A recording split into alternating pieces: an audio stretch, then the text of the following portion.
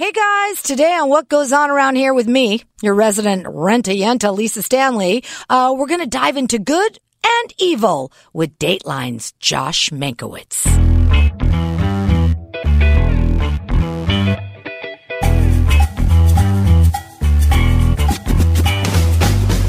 All right, hey guys, welcome to What Goes On Around Here. I am so excited about our guest today. Truth be told, I've had a mad crush on this guy for years. His name is Josh Mankiewicz, and he's been with Dateline on NBC somewhere close to 25 years, if not longer. Hi, Josh. Welcome to What Goes On Around Here. Wow, okay. I've already let everyone in on my mad crush about you. So I gather the whole world knows now. Yeah, well, they've known for a long time. Okay. I don't know how often you're in town, so how often you listen to my morning show with Gary Bryan on K-Earth, but we talk about you quite a lot. I've heard. I've heard. It's true. What can I say? I'm in love with your brain. You have the most spectacular brain, and nothing against your gorgeous, beautiful wife, but, you know, Yeah, what can I say? I understand. All right, look, I don't know how many people know about, other than what you really do on Dateline, which is phenomenal, how you put these stories together, these conflicts with resolution. It's just amazing how you guys get these stories and how you do these stories. But I don't think people know that you come from Hollywood royalty. Your grandfather wrote Citizen Kane. Your dad was the press secretary for Robert F. Kennedy. What a legacy, and what was that like growing up? Well, you know, my dad grew up in Hollywood. My grandfather was a screenwriter and wrote Citizen Kane, and I think did one of the versions of The Wizard of Oz. And his brother, Joe Mankiewicz, was a writer and director in the 30s, 40s, 50s, 60s. Cleopatra, All About Eve, Letter to Three Wives, Barefoot Contessa. Did you know your grandfather? Was he still around? I didn't know my grandfather. I knew Joe Mankiewicz, his brother, who was somewhat younger. My grandfather was clearly a brilliant guy and a funny guy, and also a tortured guy. He drank himself to death when he was about 56. It's funny. I mean, he had a lot of success in Hollywood, and he saw himself as a big sellout. He'd been a playwright in New York, and he'd been drama critic for the New York Times, and I think he, on some level, regretted coming to Hollywood and so he figured that was selling out, coming to Hollywood. Yeah, I mean, I don't think that I'd like to grab him and shake him and tell him that, you know, writing Citizen Kane is not selling out. But Pelosi. But he did not. I guess he didn't see it that way. You know, my dad.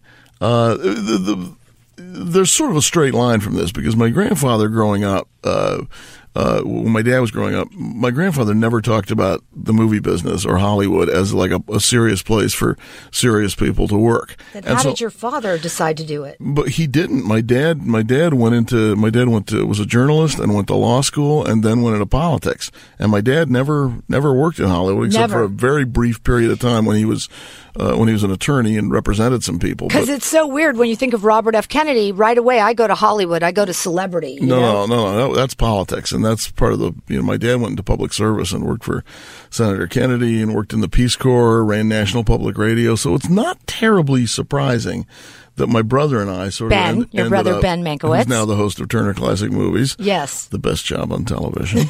Next to yours, excuse me. If you enjoy watching movies and talking about them, then you'll probably like that Is your job. mother still with us? Yep, she's still around. She must be beyond proud of her boys. She's very proud of us. Or is there just you two? Just the two of us, yes. And does she live here in Los Angeles? She does live here in Los Angeles, yes. She didn't, but she moved out here a couple of years ago. That's fantastic. Wow. So you didn't get to meet Grandpa, but you heard all about it, and Dad, he shared all his stuff with you. He did, and my dad sort of, blazed this career for himself in politics and public service, which nobody in our family had ever done before. And then my brother and I both sort of ended up in journalism, I think more as a result of that. Huh. All right. Speaking of journalism, you've been with Dateline for how long? For over 25 years, yes? Since 95, so that's 23 plus, yeah. God, can you imagine doing these horrific stories most of the time? They're pretty darn horrific, right? Since 2000. 2007, we've been pretty much all crime. So do you think that the O.J. Simpson case was the turning point for Dateline? I know that when I got to Dateline, it was in the middle of the O.J. trial, and we were on 3 nights a week at that point, and we were sort of covering it serially through the week. And I know that the audience definitely responded to that. But I joined in 1995, and we didn't begin All True Crime for another 10 years. What was Dateline prior to that? It was like just news stories? Yeah, it was like 60 Minutes. I mean, it was 4 unrelated stories in an hour. Huh. I can't imagine Dateline any other way other than a 2-hour crime or a 1-hour crime. Well, that's how strongly we've sort of built the brand over the last, 12 years. I mean, that's right. And nobody even remembers the old Dateline with Jane Pauley and Stone Phillips. Oh, my God. I don't remember it until you just said it. Right. And, originally Brian Ross and Deborah Roberts and a lot of other people have come and gone from Dateline over the years. And we were, at one time, we did, 8 to 12 minute stories, which were not about crime. They're about all kinds of different things. And that was fun to do too. But this is so much more rewarding, isn't it? When crime came along, I originally didn't want to do the crime hours. Why? And then, because I just thought... Too depressing? Yeah, I just didn't see them as being as vital to the audience and to people's lives as they clearly ended up being. I was very much wrong about that. I love you, but you were wrong. No, I was completely wrong about that. And then I did one in Reno, which was the first one I did. And what was that one about? That was the murder of a young woman named Breonna Dennison, who was yanked out of her living room in the middle of the night because she had not locked the door and she'd fallen asleep on the couch. And a guy took her away and probably killed her by accident while he was assaulting her, and then dumped her body. And there was a brief period of time in which nobody knew where she was, and they were looking for her. And so we went to Reno and talked about the case, and eventually it was solved. When we first did it, I think it wasn't solved, which has been one of the problems for us, which I would love to be able to do cold cases. But the audience, and by audience, I mean you. Yeah. You don't like cold cases. You don't like it when I say at the end, so who killed Mary? Well, we don't know. Police need your help. Good night. No, but you want Bill. We want a conflict and a resolution. You want Bill was convicted. He got life. Stay tuned for your late local news. Yes, that's exactly what we want. However, if we did have a cold case that was solved pretty quickly after, then I would be okay with that. Cases that are solved, we can do. Cases that are not solved are very hard to do because the audience really wants a resolution. Well, it hasn't changed one thing, that Dateline is the longest running primetime show on NBC. Isn't that amazing? Isn't that unbelievable when you think about it? Is this season 27? I think it is. Right? Yeah, I think so. Coming up. Think about it. The longest running primetime show on NBC. Yeah, I mean, the Law and Order didn't last that long. No. Gunsmoke didn't last that long. Exactly. Okay, so you have done... do you even know how many stories over the last 23 years you've done? I did not count Hundreds, them. I'm sure, a lot, right? Yeah. But somehow, your best-known story is the report on Atkins' diet. I don't know if that's still true. Why was it? Tell us. It certainly was true. Tell us why. When it happened. Well, in 1998, the Atkins diet, which had existed in the 70s, was sort of back. And so I went on it, and I lost all this weight, and then I lost like 47 pounds, and I did a story about it on the air, and then Keith Morrison, whom we adore, it's the best. I used to have his voice on Waze, but they took it off. But you don't have a crush on him, do you? No, I don't. No? Okay. I have a big crush on you. Just to be clear, take that, Keith. Just to be clear, yeah. He did a story responding to me, but each of these was like 8, fun. 9, 10 minutes long, and they're both kind of fun. Right. And this was when sort of the internet was kind of in its infancy in terms of the way it is now. We got so many emails from my story that the server went down. Today, that they have a little more capacity, but at the time, it sort of broke our ability to respond. I've never seen that kind of reaction before from people, and that was when What do you think it was? What do you think caused that? I think that everybody can relate to eating, losing weight, wanting to lose weight, how to do it, Everybody's on a diet 24/7, and how to do it, 365 days a how year. to do it in a safe, healthy way. Or conversely, most people associate dieting with something unpleasant, like you're hungry Starving. all the time, or you're miserable, or you're avoiding things you like, and you're eating only things you hate. Right. And the thing about the Atkins diet is really not about what you're eating; it's about what you're avoiding. And oh, that's a great way to look at it. and there was a lot of anger because people had it in their heads that like the process of losing weight must be unpleasant. So is that where the word hangry came from? Yeah, exactly. And I mean, why? It was hard for a lot of people to hear from, Atkins and the Zone and South Beach Diet, all of which are, similar in some ways, that the process of losing weight did not have to be agonizing and unpleasant. Was it agonizing for you by No, in fact, it was quite pleasant. Did you mix workout with that diet?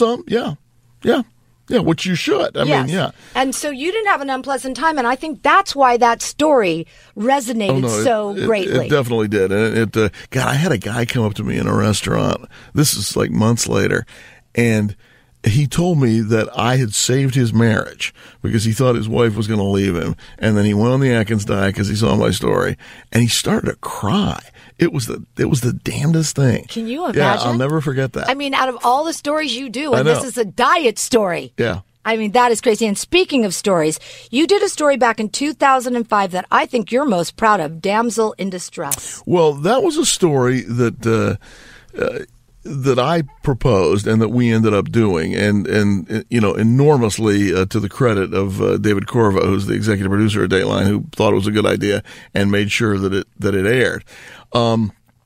Certainly back then, to some extent now, but certainly at that time, if you watched television news in America, the morning shows and the cable shows and the magazine shows, you would get the impression that the only people who were missing in America were people who looked like Lisa Stanley.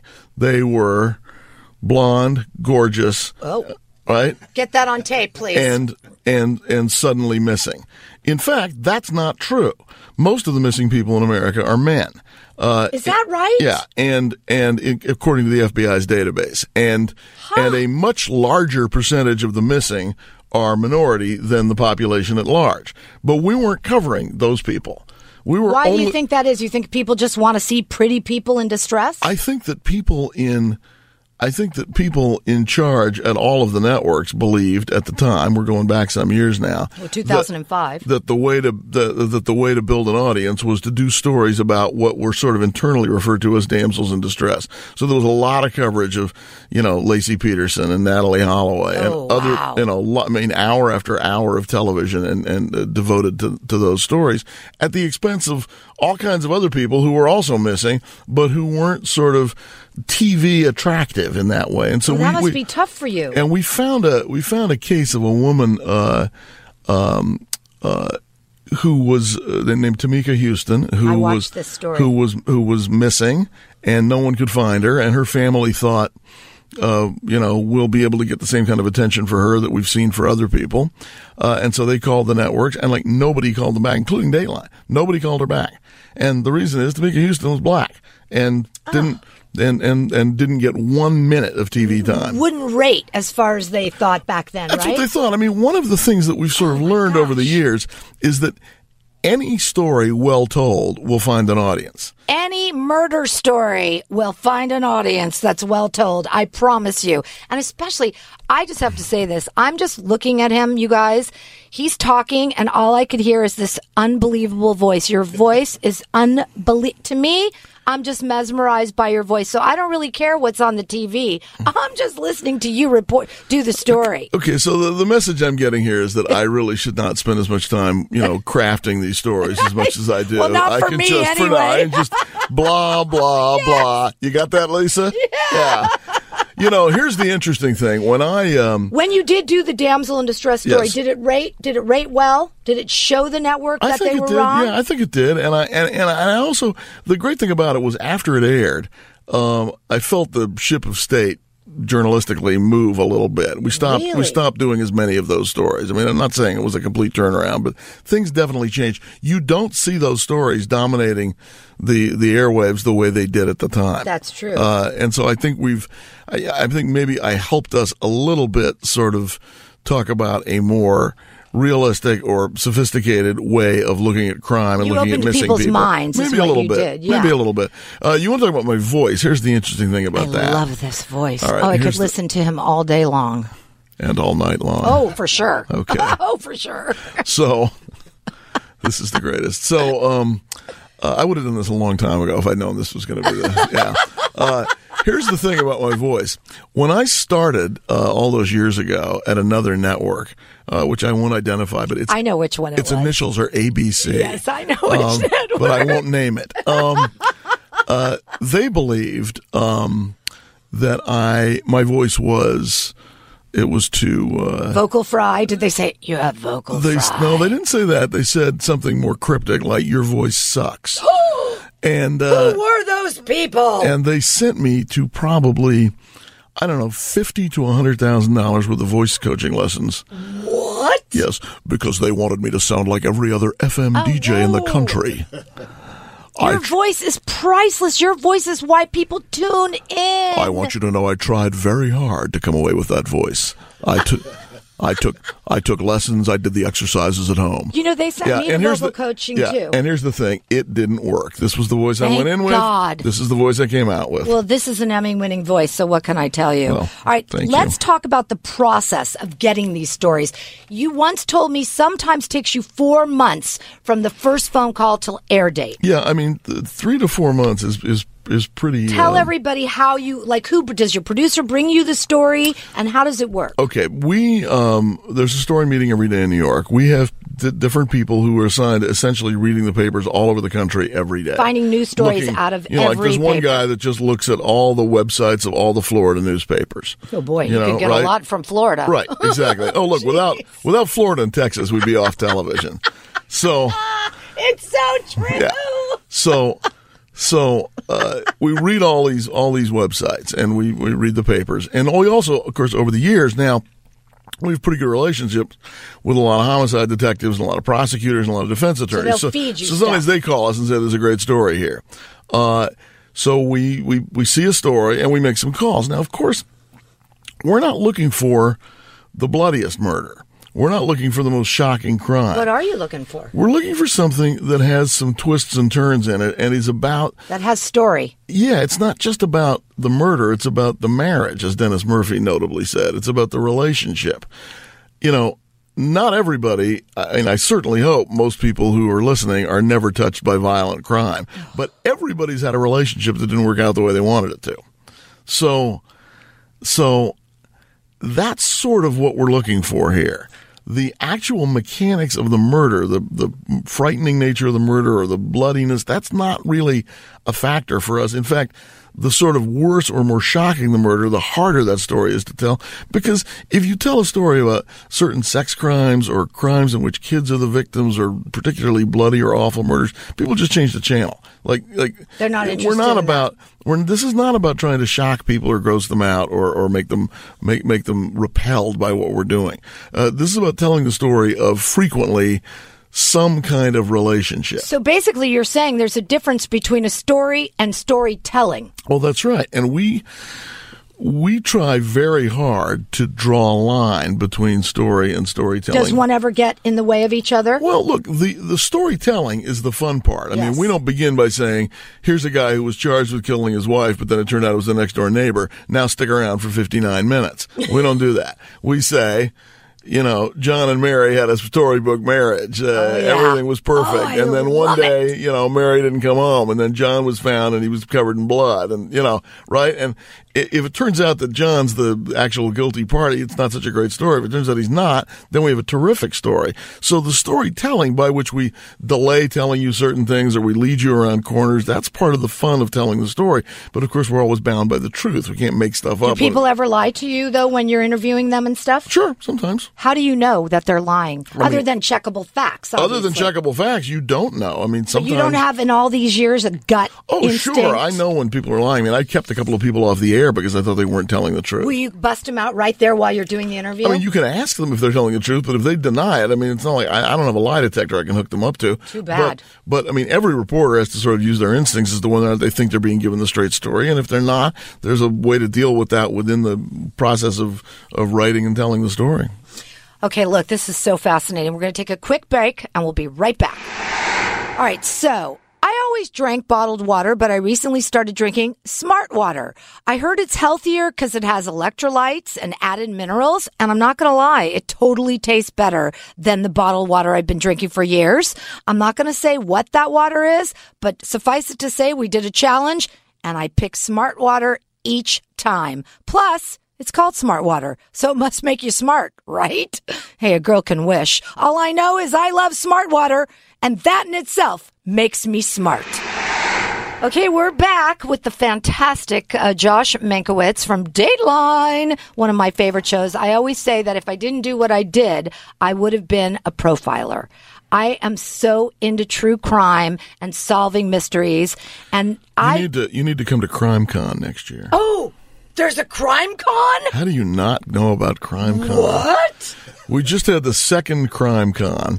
I mean, I say we. I had nothing to do with it, but there's a. Where is it and when is it? Well, the first one was in Indianapolis. That was last year, and then there was just one in Nashville, and we went to that. All the Dateline people, and next year is in New Orleans. Oh, I am so coming for next year's Crime Con. What do they do there? Let's see. We, Dateline had a panel. We spoke to a crowd of a couple of thousand people. Nancy Grace was there. The people from Criminal Minds were there. Oh, if Nancy was there, that means Dan Abrams was there. Yeah, a bunch of bloggers, bunch of podcasters. And everybody shares stories? Is that what goes on? There's different panels. And like the guy who broke the Golden State Killer story, that detective. He was there, and he gave a talk and took questions and stuff. What's her face? What's her name? Who'd passed away? Pat Oswald's wife. Oh yeah, she was the one I think. Yeah. Oh no, she would have like if she were alive, she would absolutely have been there and done a presentation. I hope she knows upstairs what finally happened. She made a huge difference. No question about book, it. Don't you think? No question. Huge difference. Kept that story on the front page. Have you ever been threatened? In doing a story, has anyone ever threatened your life? Like, dude, if you say this, I'm going to come after you, or anything like that? You've got to remember that. Or stalkers other than me? Other than you, no. But you know, you've got to remember that when these guys, and they're mostly guys, are talking to us, either they haven't been convicted yet, in which case they're on their best behavior, saying, you're going to see I'm found innocent, or they have been convicted and they're trying to prove that it's all sort of a big conspiracy against them and everybody's got it wrong. Have you had any of those where you have gone on television, convicted them, the court has convicted them, you've done the story, and then it's been overturned? Yes, except that I think we told that as part of the whole story. I mean, we've done stories in which people were convicted and then the conviction was later reversed. But we didn't have to come back for that. That was all part of the same hour or 2 hours. What happens if you're doing a story, let's say, and the guy's going to trial? You have to then wait to finish, right? Oh, yeah, So that could be 9 months later? It could be, and if, let's say the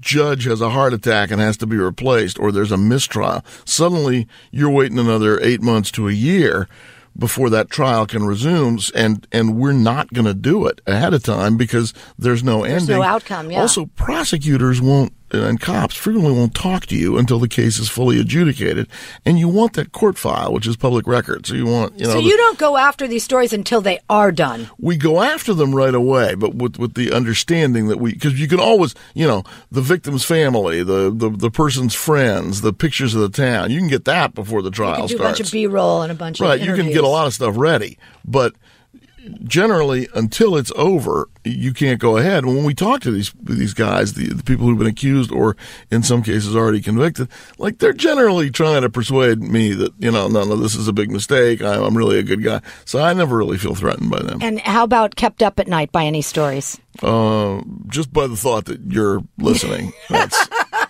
and probably parked across the street. I keep him. Any stories that you've done that you go home at night and you say to your wife, oh man, I just can't shake this? Well, if you're a reporter, no matter really what you're doing, you're covering some things that are probably on some level upsetting to you. This was certainly true long before I started covering crime. Give me an example. even when I was covering politics, I'd be rethinking some story I did as to, whether or not I played it correctly, whether or not I wrote it right, whether the or not torture in the head. Was I tough enough on so-and-so? Was I too tough on somebody? I mean, you spend a lot of time second-guessing yourself no matter what you do. So, I mean, if you're not thinking about stories you did, I don't think there are any reporters, newspaper, radio, TV, online, who are not, after hours thinking about what they did. So I don't think this is particular to us. But sure, I mean, I think about them all the time. One of the things that happens when you do these stories is you end up staying in touch with some people. Oh, really? Yeah, some of them in law enforcement and some in the legal community, and a lot of them family members of victims, people who've been left behind. Really? Yeah, because you spend a lot of time talking with families. So they become part of yours? Yeah, sort of. Yeah, wow. Stay in touch with them. That's really cool. Yeah. Do you ever think we're going to know who killed John Bonet or Madeleine McCann or Baby Lisa or any of those? Well, the last two I didn't do story. I didn't cover. I did do it. I did cover I did do a story about the 20-year retrospective of John Bonet, but I didn't cover it when it happened. Do you think we know who did it and they're just not saying? I mean, police at the time thought they knew, but the DA did not want to bring charges, so there was never any case filed. And that's such a weird thing because both her mother and is her father gone too? No, her father's still alive. He's still around, yeah. But that's just such a weird story. And how they've never been able to close. That is a cold case I would like to see you solve. I don't know that it is going to be solved, but I'm sure there are people that are still working on it. I mean, I know that really? That's not. Yeah, I don't think it's. I don't. What about the West Mesa murders? I think you covered those, didn't you? Well, there's an interesting story. I did do that. There's an interesting story. This was a series of women, many of them involved in street prostitution, but not all, who were disappearing around Albuquerque, and their bodies were turning up in the desert west of town. I remember this story. And this probably, this probably would have gone unnoticed for quite a long time were it not for one police officer who sort of knew these women and paid attention, and a woman named Ida Lopez, who was with APD at the time, and these bodies started turning up, again, accidentally, after a rain, and some guy was walking his dog. Otherwise, they might have stayed buried for a long time. Then there was this really eerie thing where there were these satellite photos. I don't know if you remember this. There were satellite photos of the West Mesa that the police department got from, shadows and like stuff? like the weather department or something. It was regular satellite photos that were being taken, except you could see the gravesites starting to appear. But shadows. And they you look could like see shadows. you could see tire tracks leading up to them, and clearly you couldn't actually see the person. It was all after the fact, but you could see there were 3 of them, and then 2 months later there was one more, and then 8 months later there were 3 more. Like a burial ground. Yeah, and so they sort of, that was a sense that they had that there was somebody at work out there, but they never figured out who it was, except a guy was killed by the boyfriend. This was right near the area where it happened. A guy was killed by the boyfriend of a woman that he was apparently in the process of abducting. And there was some thought that maybe that was the guy, and he had sort of met his end because the boyfriend of the girl came along at exactly the right time, and there was a gunfight, and the guy who was abducting the girl got shot. And after he fell, he dropped this bundle that he was carrying, and when the boyfriend opened it, it was his girlfriend, and she was dead. Oh! So he was maybe on his way to dispose of that body. We at the time thought, okay, that might be the guy, except there were several women who disappeared after that guy was dead, suggesting either that he was working with somebody else or he wasn't the guy. Subsequently to that, now we're coming much closer to current time. Some of those women reappeared. They were not dead? They were not dead? No, they were not dead. They had moved to another city and had not contacted their families or had not contacted anybody. Have they not seen the Dateline story? And I think, unlike you, they somehow missed an episode of Dateline, which what? I know is hard to fathom. So now suspicion has swung back to the guy who was dead. So maybe that crime really was solved. Oh, wow. Because originally they thought it wasn't because there were more missing girls, and then it turned out maybe those girls weren't missing. So maybe that was the guy. So do you think you're going to do a follow-up story to maybe tell that? At some point, yeah. Hello, Z. Yeah, I think people like me would like to know that. I see myself as your sort of personal Well, when I watch you on TV, you are only speaking to me. I'm only speaking to you. Only to me. Yeah. And when that Keith Morrison comes on, I turn the sound down. Yeah, that's right. Yeah. But speaking of which, she's got a big fan too. Kristen Bell is a huge fan. Well, she is. Well, I think she and her husband are big Dateline fans at large. But Dax Shepard. Yeah, but they do love Keith. They do. Besides me, what big giant celebrity? Because I'm not really a celebrity. Fawns over you like Keith gets with her. Come on. Lucy Lawless, who played Xena. Xena, that's a good one to have. She's a fan. She's become a friend of mine. Oh, really? Yeah. See, I love how Josh becomes friends with his fans. I actually forced him to be my friend. I was going to say, that's why I'm here. Yes. I forced him to be my friend. I met him and I attacked him immediately, which I do. Okay, so if there was, are you doing a story now that you can talk about and tell us? Because I'm sure you're in the middle of one. I'm doing a story that is going to air this Friday, the 29th. This is a story that, for us, represents a fairly accelerated way of putting the story together. Because normally it does take a couple of months. Right. This one took us. This one was like 3 weeks or a month ago. This was just happening.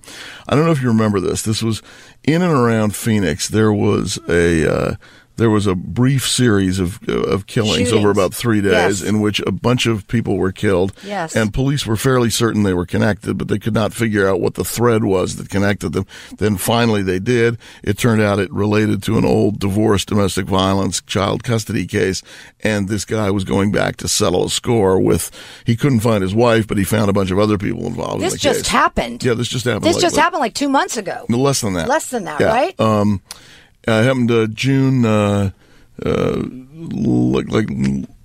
last day of May, first day of June, something like that. He was going, and the ex-wife is still alive, right? She's the only one that survived. She lived in fear of this guy for like more than 20 years, and finally she's been hiding from him since the divorce and moving around from one house to another. And fortunately she's had the resources to do that. Lots of women don't have that option. Was he a dentist, or one of them a dentist or something? Did he kill a dentist? She's the wife was a physician, a radiologist. Right. Okay, doctor. And we have an interview with her. We have a long sit-down interview with her, in which she's very heroic and very courageous, and she's done a lot of things to keep herself and her son safe.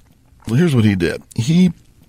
The ex-husband, after a number of years, he found and killed the forensic psychiatrist who had examined him as part of the child custody case. Was a guy named Dr. Steve Pitt, who'd become a friend of mine, actually. So this was the first person I've known in my life that got murdered. I mean, obviously, we've all lost people suddenly. I never had anybody, I never knew anybody who was actually murdered before. So how weird was this to do the story? It was weird, but I also couldn't hand it off to anybody else because I knew him. You had to really do it right. So that's going to air this Friday, I believe. Did that guy end up killing himself, right? Or? He did kill himself. Right.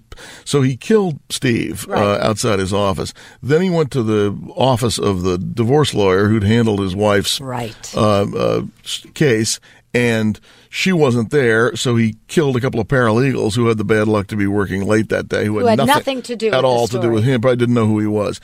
Then he went the next day. He went to the office of the therapist who had treated their son. That therapist was not there, so he killed the guy who shared the office with her, who again didn't know anything about the case. Heartbreaking. And then as police closed in, he ended up killing himself. It's a dreadfully, brutally sad and awful story. Especially so personal to you. One of the things we're looking at is not just the sort of the TikTok of how this all unfolded, but the whole issue of how the courts treat domestic violence, whether they take it seriously enough, and whether the court system, the legal system, the criminal justice system missed a lot of signposts with this guy that he was dangerous. Because clearly they did. Because there were plenty of signs that this fellow was a menace, and it seems that sort of nothing happened. He was still out there menacing people at the end. Do you think your Dateline stories, things like this, could change laws and could change the court's rulings on things? I mean, I think that everything that journalists do is incremental. It's unusual for, one person. I mean, like, here in Los Angeles, the letter grades on restaurants, that's Joel Grover. When he was at Channel 4, he did that, and that's so he's the one who got that started. He did a great series on dirty restaurants, and those grades being posted. That's the result of that. Yeah. Wow. Now that's very unusual. Usually, if you're going to change a law, your story is one part of why it might happen. So could this make a difference? I don't know. I hope it does, but will it? We won't know for a while. Wow.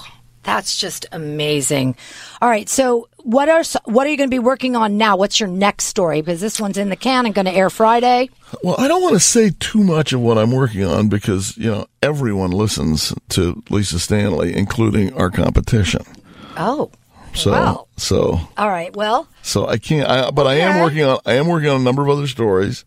And how often does your stories take you out of town? Are you mostly on the road? Well, I mean, I do a lot of stories in California and in Los Angeles just because a lot of stuff happens here. Oh, no But kidding. I mean, we can go anywhere for a story. I love it when we can work with the same departments again and again and again because then you get some sort of sense of trust with them and they with you. Yeah. Yes. And then that helps a lot. But, I tend to do stories all over the place. Have you ever encountered working in another city and having to deal with their local police on a story where they I'm not a Daylight fan, dude. This is not TV. This is real life. Yeah, it's not just we do. It's not always that it's usually not that they're not Dateline fans. It's usually that they just don't want to talk. But I will say that departments that sort of circle the wagons and don't want to talk usually regret it later. I mean, everybody does, because what I say to them is true, which is, we're going to do this story. With or without you. And you're not going to be in it. And when it airs, you're going to wish you had been in it, because there's going to be some stuff that you wish you could have responded to. So, usually, I mean, the thing about Dateline, which we tell every department that we want to work with, is, hey, don't take our word for it. Talk to somebody else that did a story with us. See how that went. Right. Call any other department. And what they'll say is, it was a pleasure. They respected us. They respected our boundaries, and we were happy with the finished product. Well, you can see that when the finished product airs. Speaking of which, 2 hour or 1 hour, what's your favorite to do? Oh, 2 hours, definitely. That's my favorite to see. Right. Well, whatever you want is what I want. That's, yeah, but. You know what? Your wife has trained you well. Yes, you prefer the 2 hour. Why? Sure, because you can do so much more with the story. I mean, even, look, here's the thing.